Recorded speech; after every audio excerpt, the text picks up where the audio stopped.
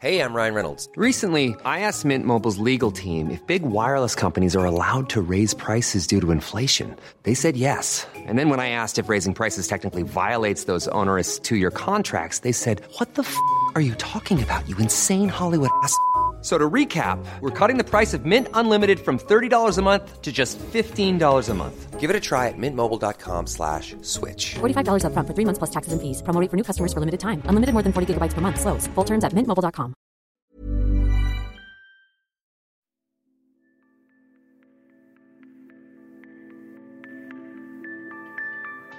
Hello, I'm Trisha Aquino, Puma Podcast, and you're listening to Teka Teka News.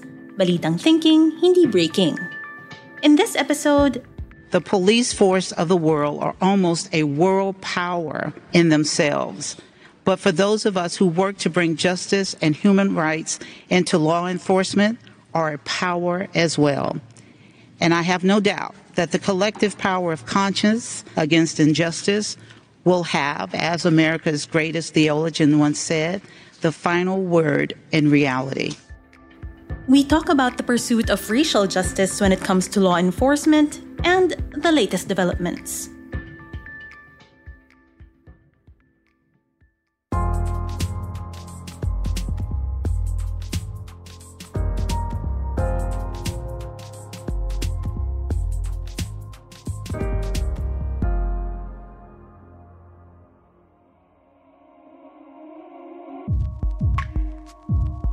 The United Nations Human Rights Council keeps an eye on the human rights situation all over the world.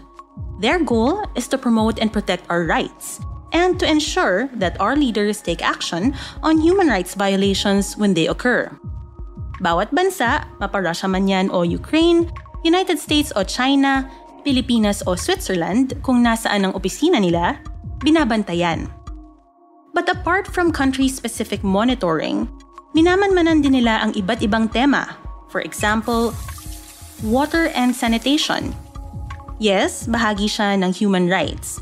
Andyan din ang themes ng violence against women, torture, at human trafficking.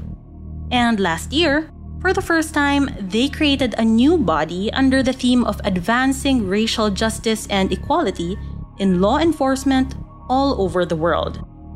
This was spurred, of course, by what we often see when we tune into the news coming from the US.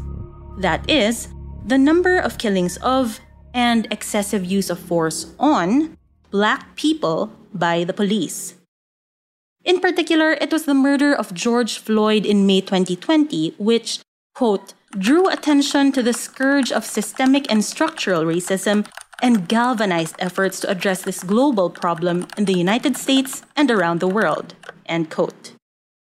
A Black person is 2.5 times more likely to be shot to death by police in the U.S. Police in the United States fatally shot more than 7,000 people within the years of 2015 through 2021. Of the roughly 1,000 cases annually of people shot to death by police officers in America, on average, less than 1% result in an indictment, and even fewer cases produce a conviction at trial. That was Colette Flanagan. She was speaking early this month at the 51st session of the UN Human Rights Council in Geneva.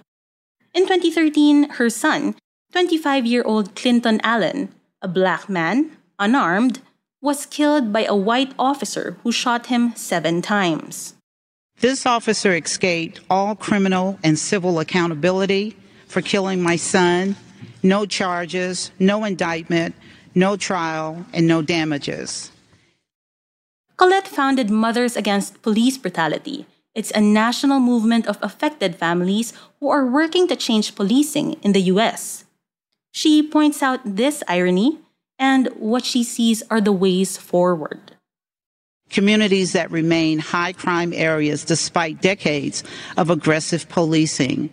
This well-documented paradox argues not only for fundamental changes in policing, but also for increased public investment to change the social conditions associated with criminal activity.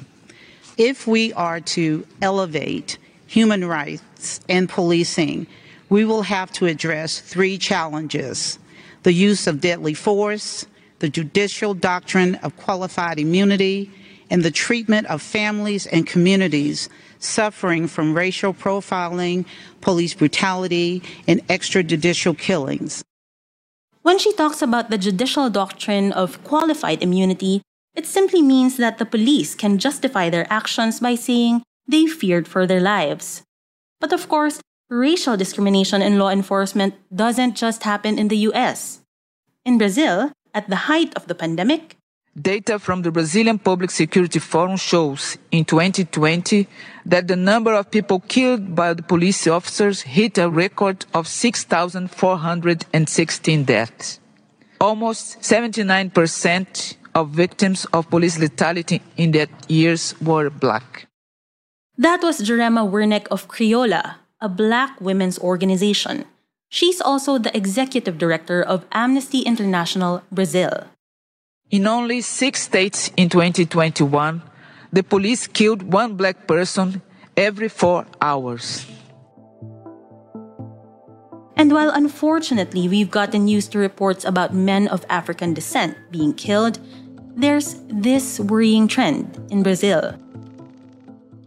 Only in Rio de Janeiro, where I live, law enforcement officers have continued killing Black people at an alarming pace. Eduardo de Jesus Ferreira, 10 years old. Marcos Vinícius da Silva, 14 years old. Agatha Félix, 8 years old. João Pedro Matos Pinto, 14 years old, are just a handful of children killed by law enforcement officers. Jurema reminded the UN member states of the Durban Declaration and Program of Action. This is a roadmap to end racism, racial discrimination, xenophobia, and related intolerance. And it's been 21 years since they adopted this in a landmark occasion in South Africa. Do more and do it fast, she said. After 21 years of the commitment by the states, the steps taken are insufficient, and the most glaring data is the volume of bodies of Black people brutalized and killed, the volume of Black women, mothers, orphans, widows, family and friends of the victims, as well as communities also brutalized.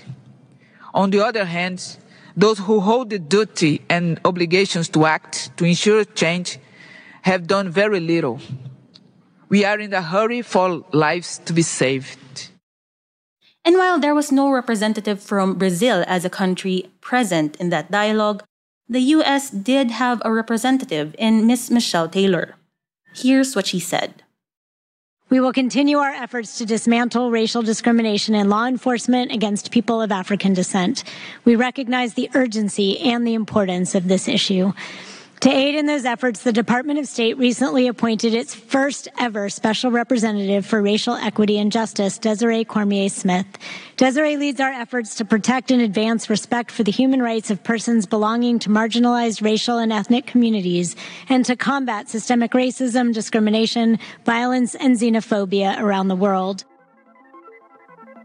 Now, the body created by the UN Human Rights Council to examine this issue worldwide is waiting for a voluntary invitation from the US government and other governments as well so that they can do a country visit and see for themselves what's happening on the ground.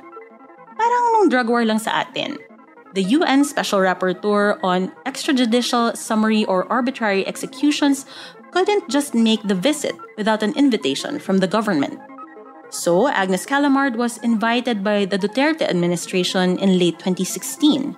But the invitation was rescinded when the government said she refused to comply with the government's guidelines for her visit. At the same time, the UN Human Rights Council has its own guidelines for country visits that they hope governments will respect. But back to the country visits we're more concerned about in this episode.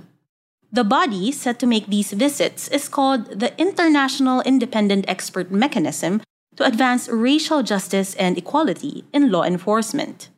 It's headed by Yvonne Mokgoro. She's a former justice of the South African Court. Here she is at a press con in the same week, talking about the work they've done so far.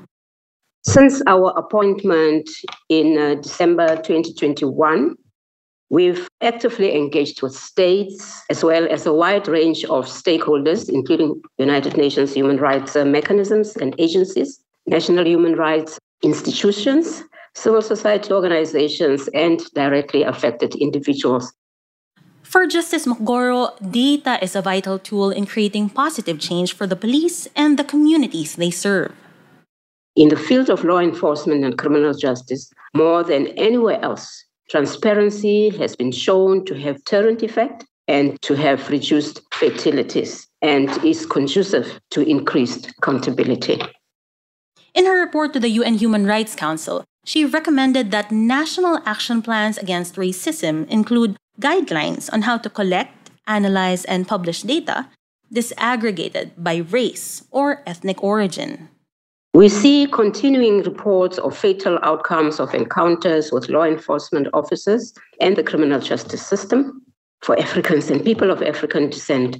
Yet, such violent encounters remain largely underreported, often for fear of reprisals, negative past experiences with law enforcement, or the perception or belief that the complaint will be superfluous anyway. In short, if we want it to count, we must count it. And that was today's episode of Teka Teka News. Again, I'm Trisha Aquino, Puma Podcast. This episode was produced by myself. It was edited by Presh Capistrano. Thank you to the Universal Rights Group and the Permanent Mission of Denmark to the UN in Geneva for making our coverage of the 51st session of the UN Human Rights Council possible. Follow Teka Teka News wherever you listen to podcasts. At para sa mga mahilig manood sa YouTube, Puma Podcast na rin po kami doon. Just search Puma Podcast and subscribe to our channel. Thanks for listening.